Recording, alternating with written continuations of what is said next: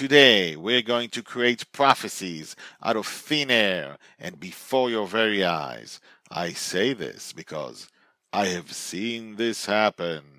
I have seen the future of this podcast, and it will happen. This is the Dream Catcher Podcast. That's one small step for man, giant leap for mankind. I don't believe in the no-win scenario. I'm sorry, Dave. I'm afraid I can't do that. Do or do not.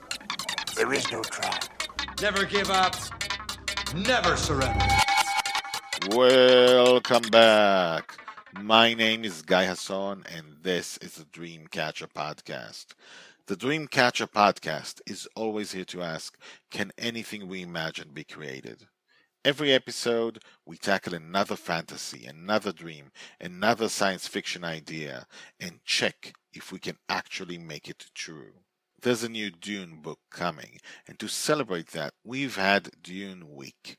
Every day, we tackle a different concept Frank Herbert invented in his classic. And we're checking, how can we create that through technology we have, or technology we know is coming? We've already covered giant sandworms, longevity drugs, and whether we can live on a waterless world. Today we're tackling the toughest question of all. If you've read Dune, you know that there are prophecies in Dune. Some who eat spice can foretell the future and do it well. And so, challenge accepted. There are prophecies in Dune. Can we have prophecies in real life? No, that's not exactly our question. Not the way we ask it in the Dreamcatcher podcast.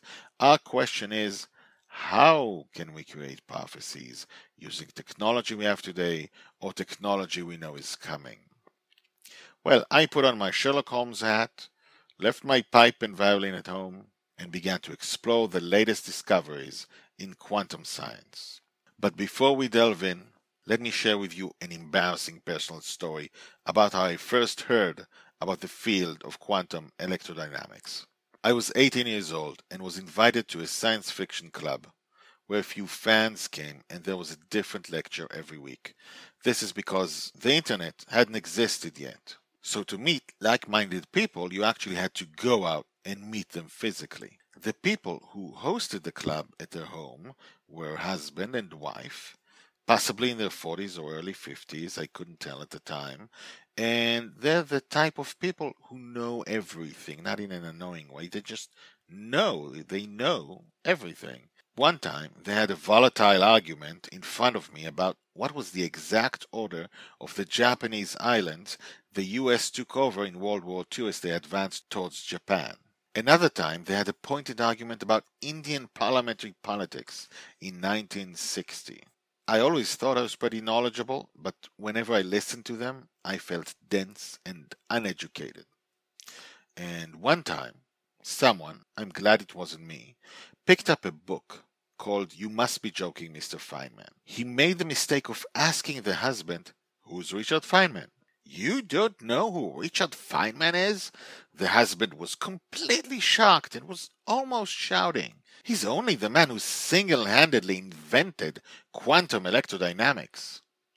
Now, personally, I had never heard of Richard Feynman or quantum electrodynamics.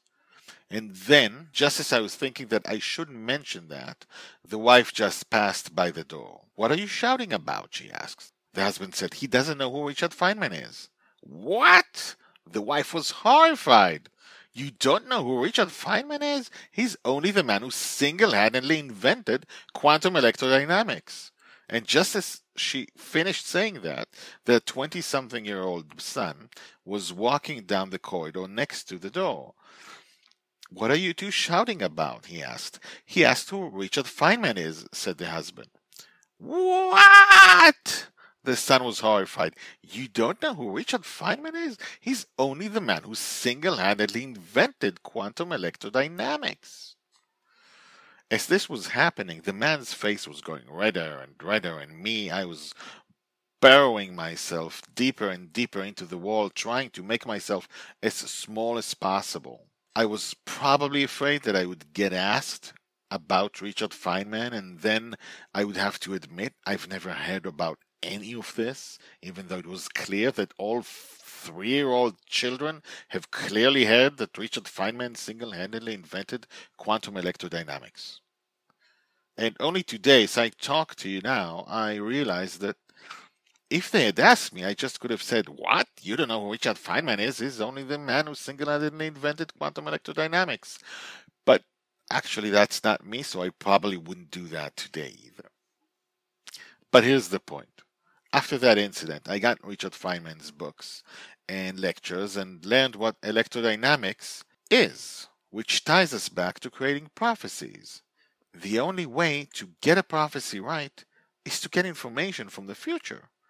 But according to physics, as it was once understood, that can't happen unless you traveled faster than the speed of light. The equations say that anything traveling faster than the speed of light would move backwards in time rather than forward in time. But here's one of the facts I remember from Richard Feynman's books. Did you know that light travels faster than the speed of light? It's true. Light sometimes travels faster than the speed of light and sometimes slower than the speed of light when traveling through a vacuum. But statistically, it travels at the speed of light, which is why we have a speed of light. But still, that's not actually helpful to us because light is still light, and as far as we're concerned, it's traveling forward in time. Now, I hear most of you shout, "Tachyons, tachyons, tachyons are the solution," and you'd be wrong. Sure, tachyons could be a way to get information from the future, but we can't use them in the podcast because they're only theoretical particles, for now at least. Tachyons haven't been detected yet. Sure, they would travel faster than light, which means that they travel backwards in time. But in this podcast, we can only use science that exists or science we know is coming. But we don't know if we'll find tachyons, so we don't know if we can use tachyons to communicate. Not to mention the fact that tachyons would theoretically need infinite energy to lower the speed to the speed of light, just as we would need infinite energy to increase our speed to the speed of light. So how would information travel from tachyons to us? We don't know yet. We can't even begin to test this. So, to create prophecies, we need to look elsewhere. And the solution, apparently, is still in the realm of quantum electrodynamics. Now bear with me here, because this is going to blow your minds. If you could see me now, you'd see there's nothing in my mind. It's all blown. There's nothing inside. Here it is. You probably know that in quantum physics, you can't tell what the exact existing property of quantum particles is. And in fact, when you actually observe something about such a particle, you change its state. So just understanding something, realizing something, seeing something about a quantum particle will change its state. We've known this for decades. But now it's more than that. Scientists have experimented with certain particles and discovered that they observed something about that element, and discovered that when they observed something about that element, then not only did the element change, but its past state, its original state, also changed. So by observing an element, you don't just change its present, you change its past. Let that sink in for a minute. By observing a quantum particle in the present, you change its present, but you also change its past. What can this mean? This means that time is not what we think it is. Time is not necessarily stable or unchangeable. Maybe it means that time travels both ways, backwards and forwards.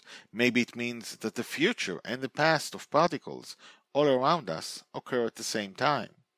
Maybe the past and the future are both happening simultaneously. Maybe information can travel backwards in time just like it travels forward in time. We don't know the answers to all those questions yet. But we do know how technology works. Imagine building a machine that uses this technology once we learn how to harness it. We can deliver information back in time. We can have supercomputers computing results of things instantly because they did the computations in the past. Imagine the things we could do if information could travel to us from the future?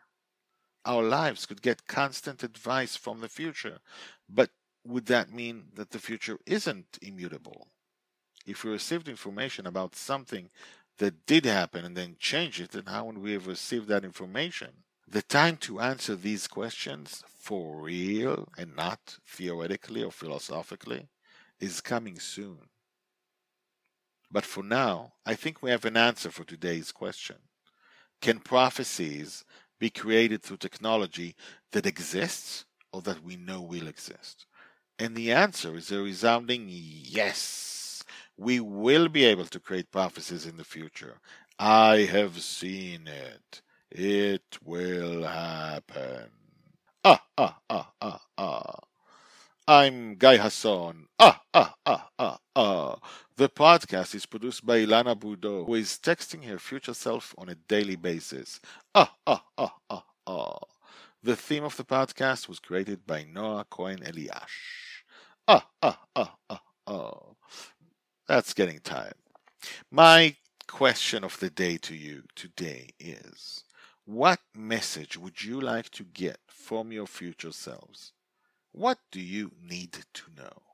Write to me what your answer is. On Twitter, I'm at DreamCatcherPod, or in the comments at dreamcatcher.vision, or on Facebook, or even on our subreddit, Dreamcatcher Podcast. The Dreamcatcher Podcast is brought to you by Comics in Power, the comic book store for the blind and the visually impaired. comicsinpower.com. I will see you in the next Dreamcatcher Podcast. That's one small step for man, giant leap for mankind. I don't believe in the no-win scenario. I'm sorry, Dave. I'm afraid I can't do that. Do or do not. There is no try. Never give up. Never surrender.